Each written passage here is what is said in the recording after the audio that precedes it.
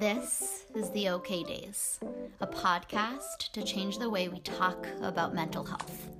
Conversations are about just that, how we can still find the more than okay. Listen in to hear your story within others' shares.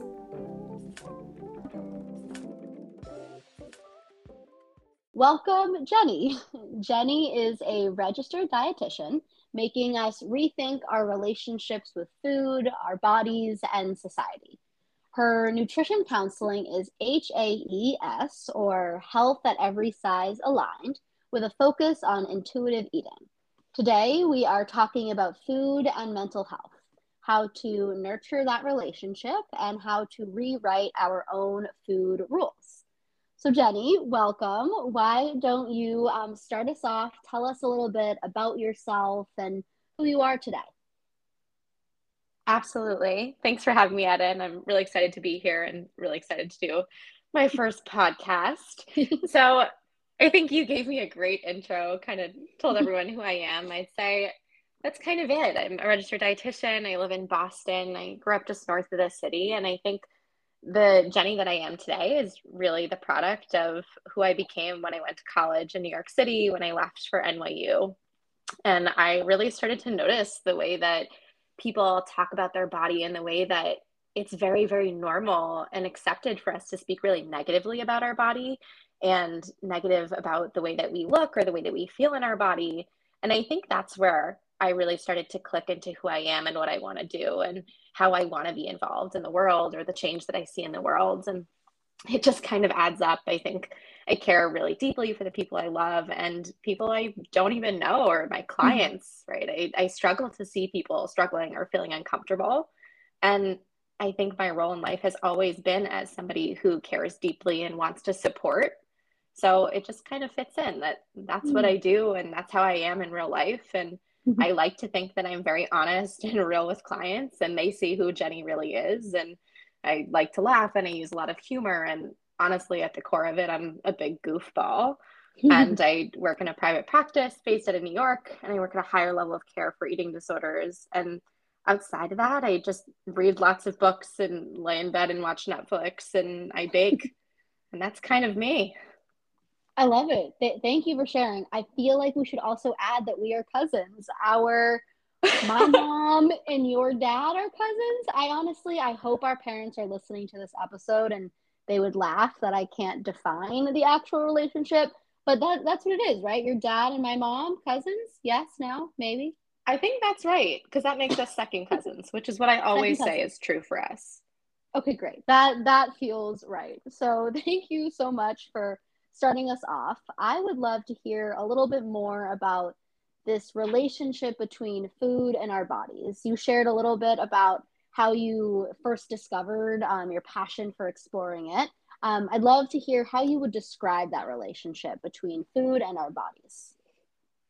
Absolutely. I think what I really want to dwell on is this idea of body respect or body neutrality, even that our relationship with food and our bodies can be different every day, every minute. And the biggest thing is that it is still our job to take care of our bodies, that we can feel kind of crummy or feel like we don't like the way that we look or we feel in our body. And still every morning we need to get out of bed and say, hey, it's my job to take care of you. And so I think that this relationship is something that has to exist.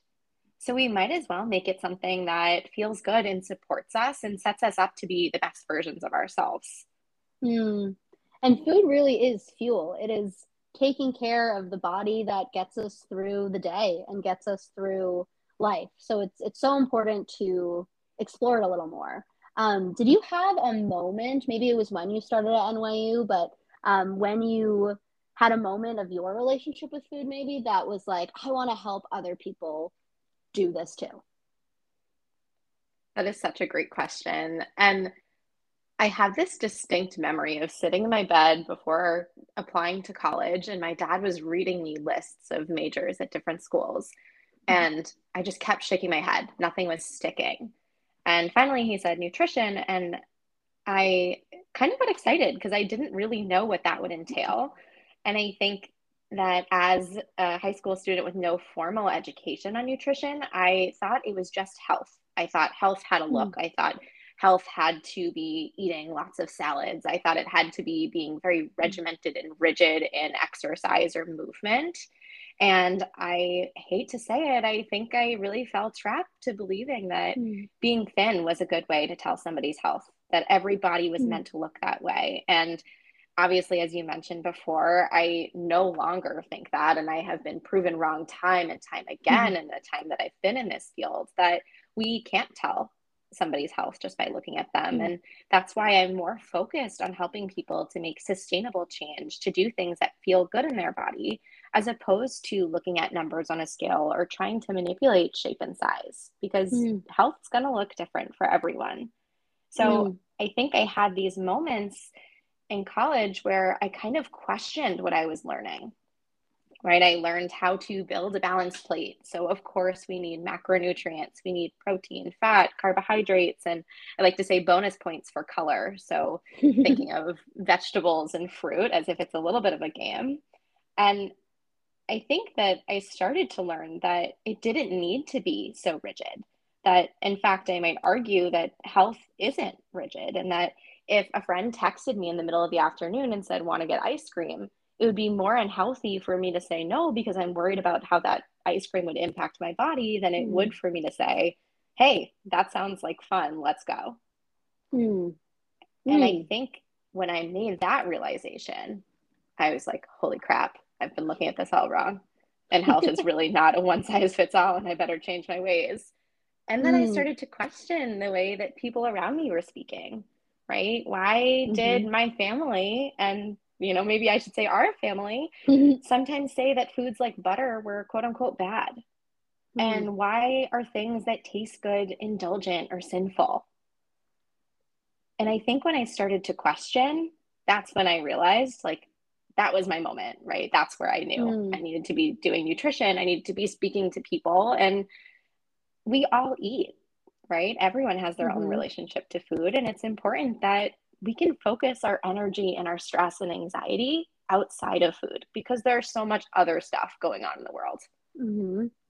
You can't see me right now, but I am nodding. I am viciously nodding on my side of this podcast recording, because everything you're saying is so eloquent and so true. And you are that person that's asking those hard questions and helping people answer them. So I'd love to hear, what is nutrition counseling? What can someone expect when they sit down with you for the first time? Absolutely.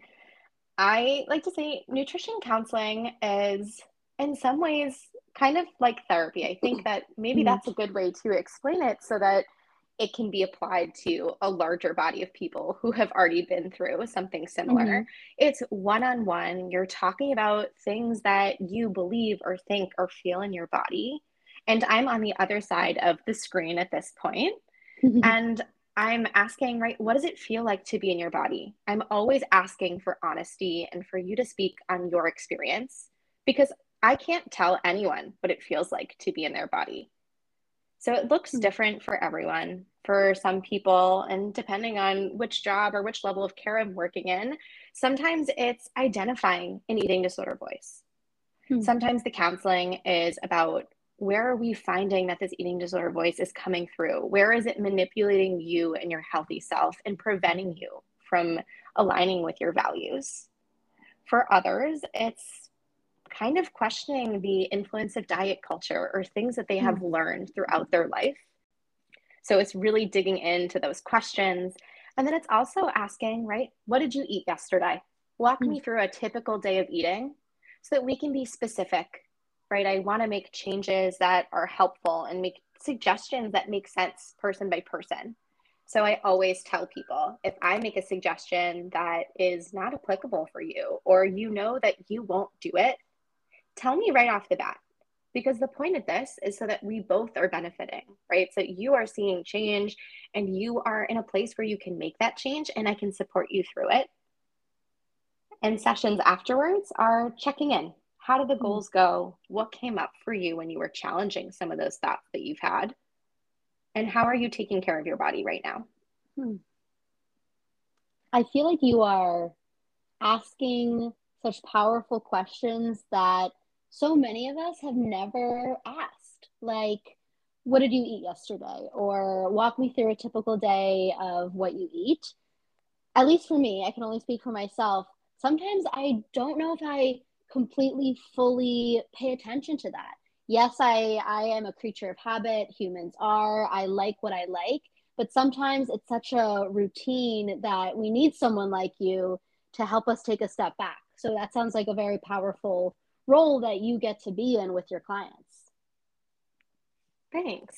And I think it's true. I think it's really natural that we don't always know what we ate. Mm-hmm. I'd say 9 times out of 10, if I ask somebody, what did you eat yesterday? We finish and I'll say, oh, anything else? And they're like, oh, and I also had this, right? Or, oh, at some point I also ate a cookie, right? And I think that's normal. And I think that's true for me too, right? When I reflect on Mm-hmm. this, I just ate a cookie right before this podcast, right? Would I necessarily remember that tomorrow as the snack that I had? No, but it was on my way and it looked good. So I think it's natural, right? We don't always know exactly what we're putting into our body. And what I want to see is, okay, did you respond to when you felt hungry? Or you're telling me you ate more than usual yesterday. Let's go through it. What feels more than usual? And sometimes it isn't in the end, or sometimes it is. And we say, okay, so what was going on? What were you responding to? What were some of the emotions that you had yesterday? How might that impact your appetite? You're really asking us to discover that relationship that we talked about before between food and our bodies. And we said it before, intuitive eating, but I'd love, could you break that down for us? What is intuitive eating? It's really bringing us back to our roots. It's listening to your body, what your body is telling you versus what the outside world is telling you. So think of a kid, like a toddler, when they're starting to eat solids on their own, right? They're eating until they feel satisfied. They're feeding themselves, they're picking off their plate what they want to eat until they feel done. And that's something that a lot of adults or even teenagers, people who are growing up, we lose that ability because society has told us what we should or shouldn't eat, how much is normal. And I say normal, quote unquote, of Sure. course. And so for intuitive eating, it's really about listening to your body. What is your body asking you for? And some days, right, that might be the cookie I just ate. And some days I might really want an apple with peanut butter. Or some days I might really want some, I don't know, leftover roasted vegetables and salad. It depends. And the truth is, when we are telling ourselves we can only have certain foods, we don't get to decide what actually sounds good because we've narrated this is good, this is bad, and this is what I should be having. So we're moving away from the should and asking, what do I really want? What is my body telling me I'm in the mood for? Right? If you want a sweet, something savory isn't going to cut it. And if you want a cookie, right, eating a piece of roasted broccoli is certainly not going to make you feel any better. So it's allowing yourself to make that choice and to feed your body. I like that image of the child learning how to eat solid foods for the first time. That like inner child that we all have. Is there a way to like come back to him or her, nurture that intuition of eating until we're full or eating to fuel our bodies? Is there a way to come back to that smaller, more innocent version of ourselves? In some ways, yes. And I think easier said than done because we're breaking all of these ideas that we've believed and we're pushing back on things that we've probably accepted as rules, as I can only have this much, or I can only have X number of pieces of pizza, right? Whatever it is. And this is hard work. And I think it is possible. Sometimes I ask people, right, what would happen if you ate more than that? Right? What would happen if you allowed yourself to eat more than just a handful? Right? What would that feel like? And it's really trial and error, right? There are times where you're going to eat past comfortable fullness. And I think the biggest thing is using everything as a learning opportunity for the future. So here's what it felt like when I ate more than I intended to. Here's what it felt like when I felt overly full. And next time I know what that feels like so I can adjust. And we do want our food to taste good too, because that I think that is such a beautiful part of life and traveling and being alive is experiencing this exciting stuff in the world, like tasting good food. You touched a little bit upon it, food rules, quote unquote. I saw you post on your Instagram about them the other day, and I wanted to learn more. So I'd love to hear, what are food rules, quote unquote? Are we meant to follow them? Are we meant to write them ourselves? What do you think? I'm so glad you asked this. I think this comes up a lot around this time of the year, Mm-hmm. especially. So, food rules, kind of like I was saying with intuitive eating, are things that are not based on intrinsic cues, or not based on what it feels like to be in your body. They are, for lack of a better word, right? They're rules about what you can or can't eat. Mm-hmm. Think of a diet that says you can have this and you can't have that. Or somebody who might say, I can only eat blank at certain times of the day. Maybe going back to that example of getting ice cream. Mm-hmm. Sometimes it comes out that you're saying, I can only have ice cream in the evening. That's a food rule, Mm-hmm. right? I can only eat certain foods at certain times, or I can eat any food I want, but I can only have a certain amount. Any food that's being labeled as good or bad and then feeling guilty after eating them is indicating to me that there is an underlying rule. It's Mm-hmm. telling you what you can or can't, should or should not have. And that when you break those, it's pretty natural to feel incredibly anxious and feel incredibly uncomfortable. So, no, right? We don't want to follow them. And I think we all have food rules that we've probably made on our own, and others that Mm-hmm. we've learned from family or friends or the media. And what I often push people to do is to name those rules. Okay, what are you telling yourself you can or can't have? And what if we did the opposite, right? What if we said yes to that friend who asked to get ice cream in the afternoon? What would that feel like? And then what about the next time we do it and the time after that? Going for this idea of habituation, that the more we do something scary, the less scary it becomes. So we ride that wave of anxiety and it can feel pretty terrible. And I often tell people I'm going to sit in the suck with them, right? That this is not a good feeling. And we're doing it because we know that later in life or eventually it won't feel like this, and that'll be so worth it. Mm. And those food rules that don't make us feel good, those wherever they came from, how do we rewrite them? Is there something you would say to someone to start with? How do you start that like rewriting kind of process? I think it depends. I Mm-hmm. often ask people to think, what would you tell a child if you met them now, right? Or what would you want them to believe? Or what would you say to a friend who was telling you this, right? Would you say, no, don't eat the ice cream, you shouldn't come? Mm-hmm. Or would you say, right, I want you there and I think it'd be really great if we could share this experience? And I think while it's hard to maybe bring it back to our younger selves because we're past that point, Mm-hmm. there's still space for us to be learning. And sometimes people are able to more identify what they want to learn or what they want this to look like if they're speaking about somebody else. Because why can't we get the love and respect that we give to other people? Why don't we give that to ourselves? Mm-hmm. Speaking to ourselves like we would speak to a friend, that is a powerful tool that has helped me through a lot of that negative self-talk, whether it's about food or not. That negative self-talk, I would not say those things to my friends or my family, so why am I saying them to myself? And I think we've kind of scratched the surface, and I'm ready to go a little deeper too, of this connection between food and mental health. Do you see that connection, and how would you kind of describe or define it? Absolutely. I think, as corny as it might be, some people say good food, good mood. Sometimes Ooh. it is just true, right? We can just embrace it. I think also, I really think about a Snickers commercial, to be honest here. So think about being Yes. hangry, Uh-huh. right? The whole world stinks when you are hangry. You are doing less than your best work. You are frustrated. It is hard to focus. Anything that you are doing is harder when you're hungry. So that's really where I draw that connection, right? If we Mm-hmm. are not taking care of our body, we're not fueling our body, we're not getting enough energy, our mental health is absolutely going to suffer.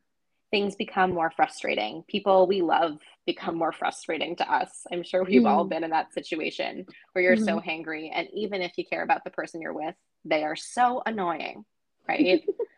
Mm-hmm. And you mentioned it before too, right? Travel or Mm. connection or community, right? How would it feel to be the one person not eating something or to Mm. not eat it because you think that you shouldn't, or you, I hate to say this word, but you don't deserve it, Mm.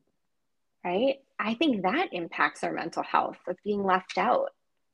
Mm. And I think we're allowed to enjoy things, right? We're Mm. allowed to have soup on a cold day or get hot chocolate with a friend, right? You're in grad school. How else do you make friends besides meeting for coffee or Mm-hmm. grabbing a sandwich, right? Those things all boost our mental health, right? Getting connection Mm-hmm. with other people. And often that can involve food. Mm. There is a really big community aspect, a communal ritual of eating and sharing food with someone else that maybe you know or you do not know yet, and how it can bring people together. So I think you broke down that relationship really, really well. And I think we've been talking a lot about rethinking, rewriting, redefining, a lot of re prefixes. And I'd love to hear too of how, like, you talked about this a little earlier about how you view health. You shared how that had shifted for you when you started school. But I think a lot of what we do on this podcast too is changing the way we talk about mental health. And you can't tell someone's health from looking at them. I think you said that earlier. And same with mental health. You don't know what's going through someone's brain. It's so internal, it's theirs. It's up to them to share or not share. So I'd love to hear how you view health now, post grad in your role. What has shifted for you? So much, so much. And I think you're so spot on, especially with mental health as well. Mm-hmm. Right? We don't know what's going on below the surface. Mm-hmm. So, I guess to answer this, I think health is just individual. And when I really talk with people and ask them, usually in the first session or two, I ask somebody, what does health mean to you? And I want to focus on what it feels like in their body versus a number or a size or an appearance. I want to know, how would you know that you're healthy and in what context? So, thinking about relationships, right? Do you think it would be healthy if you said no to everything that included food? Or do you think it would be healthy if you brought your own food to every family event? And kind of going from there, breaking down specific situations and saying, for one person, what's healthy definitely isn't healthy for another.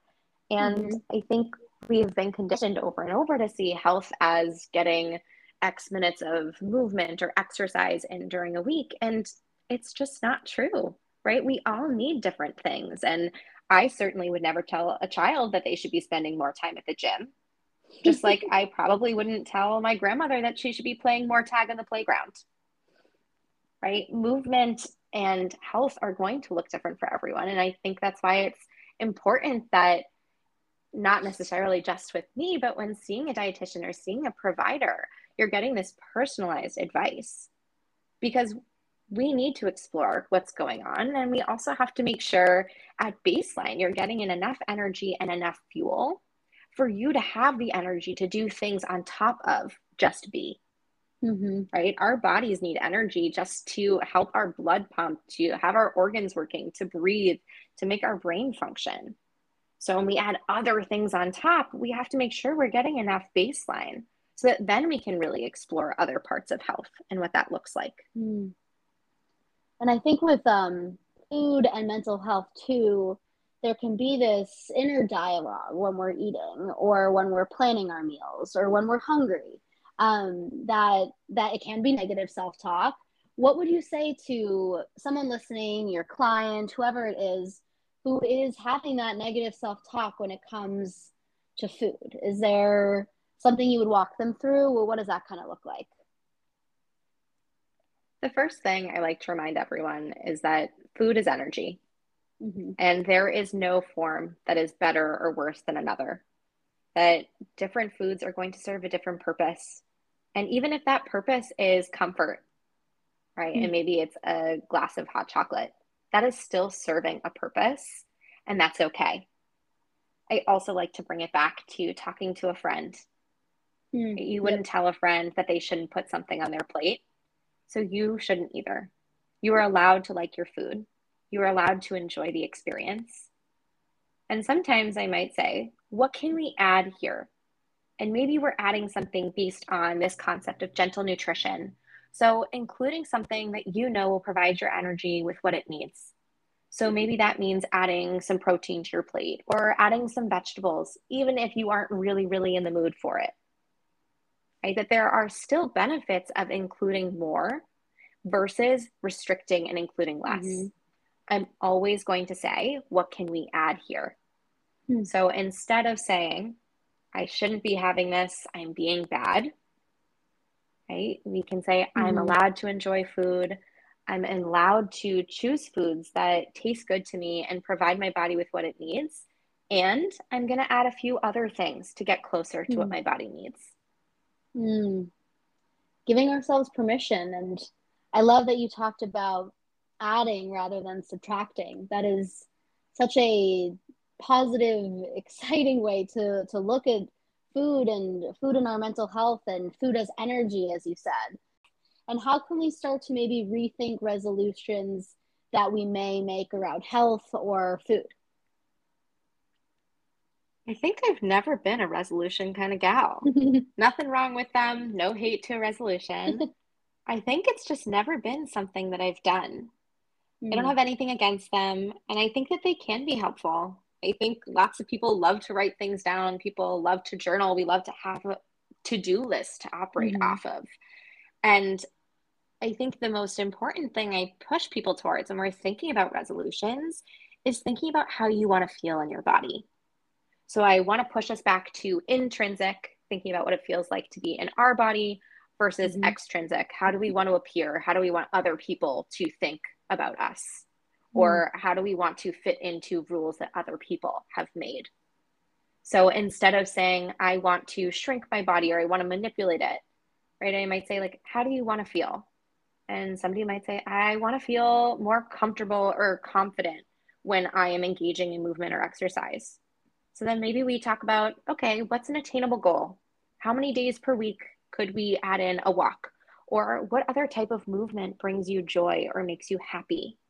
And then adding in those things, because there are lots of options, right? When we think about a resolution. And I think my brain around the new year definitely goes towards all the marketing for weight loss and exercise.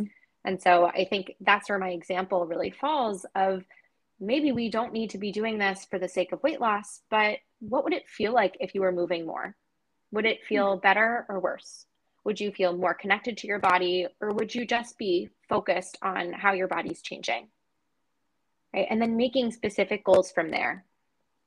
And at the same time, going back to, instead of taking things away, what can we add? So I might not say, okay, don't eat dessert, right? We might say, I'm going to be mindful about what I'm eating. I'm going to explore what my body is asking for.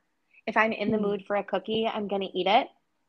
And we see we're less likely to consume more of something in the future or feel out of control around that thing when we consistently allow ourselves access. So instead of making a rule of not being able to have it, we're going to say, okay, I can have it. And what would it feel like if I allowed myself, using your word, right? What would it feel like if I had permission to do this? And maybe that resolution suddenly becomes, I want to be more mindful about my resolution. I want to be more mindful about my relationship with food and sugar, right? Why am I blaming cookies? Or why am I thinking that cookies are a problem? Right? And starting to dig into that. So lots of questions. I feel like for me, at least, I know I can't be the only one. For me in food, it's a lot of like control. It's my need for control, my want for control. I can control this. So control of I can control this can be we can rethink it, we can reword it as that positive permission. Maybe control is giving myself permission to have that cookie. But I think that's a big thing for me: food, mental health, and control. Do you see that often? Have you seen that before? What do you think about that? I think you are doing my job. I agree. Right? I think we want control. I think it's innately Mm-hmm. human that when the rest of the world feels like it's out of our control, I think especially in the last 2 years, we want Mm-hmm. to hold on to something that we can be in charge of, that we can say, I'm doing this, this, and this, and that's the answer. And sometimes I ask, right? Is it you being in control, or is it what you've learned that you should or should not do? Mm-hmm. Right? And it's kind of flipping it and saying maybe the control is, instead of restricting, allowing myself and seeing what it feels like to eat the things that I enjoy and share those experiences with friends and family. And maybe that's the change that I need, and I'm controlling that. Hmm. That word should keeps coming up. And I saw something that said, stop shoulding yourself. And I loved that because that word should, I should be doing this. I should be eating this. Who is telling you and me that we should be doing X, Y, and Z? So that word is it's there, and we all say it so often, but I think it even connects back to this idea of society too. You talk about rethinking our relationship with food, our bodies, and society. We've talked about food, we've talked about our bodies. I'd love to talk about this society part too, of people who are writing, people, whatever it is, writing those food rules, society writing those food rules. How do we kind of come to terms with that too? I think social media has such a powerful influence on our relationship with food specifically. How do you start to rethink that society part of rethinking relationships? I think the first part is naming where the beliefs or rules come from, Mm. saying, where did I learn this? Right? Was it on Instagram or TikTok? Was it something that I read in a newspaper or magazine in the 2000s when they were talking about hip hugger jeans? Right? Is it something that my family always talked about? Or is it something that I saw in friends or friends' parents or families when I was growing up? I think once we're able to identify where some of our beliefs come from, then we can kind of do the work, right? Why do I believe this? And now that I know I had this example and it was taken as fact, right? Do I feel this way personally, or do I feel this way because I was told to? And I Mm. think starting to explore what does feel good for you, what does feel Mm-hmm. good in your body, right? And questioning where did those rules come from, and then sitting through unpacking those and then using those as a tool. Because once you're able to identify where they come from and the emotion or the feeling that it brings up Mm. in your body, you can start to navigate. And the next time you come to a similar situation, you can say, I've been here before. I know that this is uncomfortable, and I don't need to believe that health looks a certain way, Mm. right? That I'm still worthy of eating and still worthy of love and connection and relationships, even if my body changes, even if Mm. I eat this slice of cake. I think there's often a connection between worth or Mm. morality in our food choices. And we want to cut that off because Mm. the truth is, I don't really care if you had a slice of cake for breakfast, Eden, right? I'm still going to care about you. I still think you're a Oh. great person. Oh, and that's like step one too, is coming to the why of why I feel this way, or where did this come from. That's step one. And then I love that, just like not caring if you have that cake or cookie or whatever for breakfast, because that's not who you are. You are not that piece of cake or that cookie. You're not that choice. You're so much more than that. And I think we're all going to be leaving this podcast episode with a whole new list of questions to sit with and explore because of you. So thank you for sharing all of those. What inspires you to be even more than okay? Such a tough one, but so important. I think it really comes down to, I don't want to be just okay. I want to feel excited, and I want to feel like things are changing and that the future won't look at bodies and health the way that we have in the past. And I think it comes back to that idea of worry. that I don't want people to worry in the ways that we have about our body or our food choices or the morality it connects us to. I want people to be able to do things that feel good. I want people to be able to eat with friends and family. And knowing that I'm working towards that and helping people to uncover that is what makes me feel more than okay. Thank you for listening to the OK Days. Like what you heard? Rate, review, and click to subscribe. Share with your friends so we can continue to find ways to talk about mental health. And for more, follow the OK Days or learn more at theokdays.com. Music by Keon Music. I'm your host, Eden, and I'll see you soon.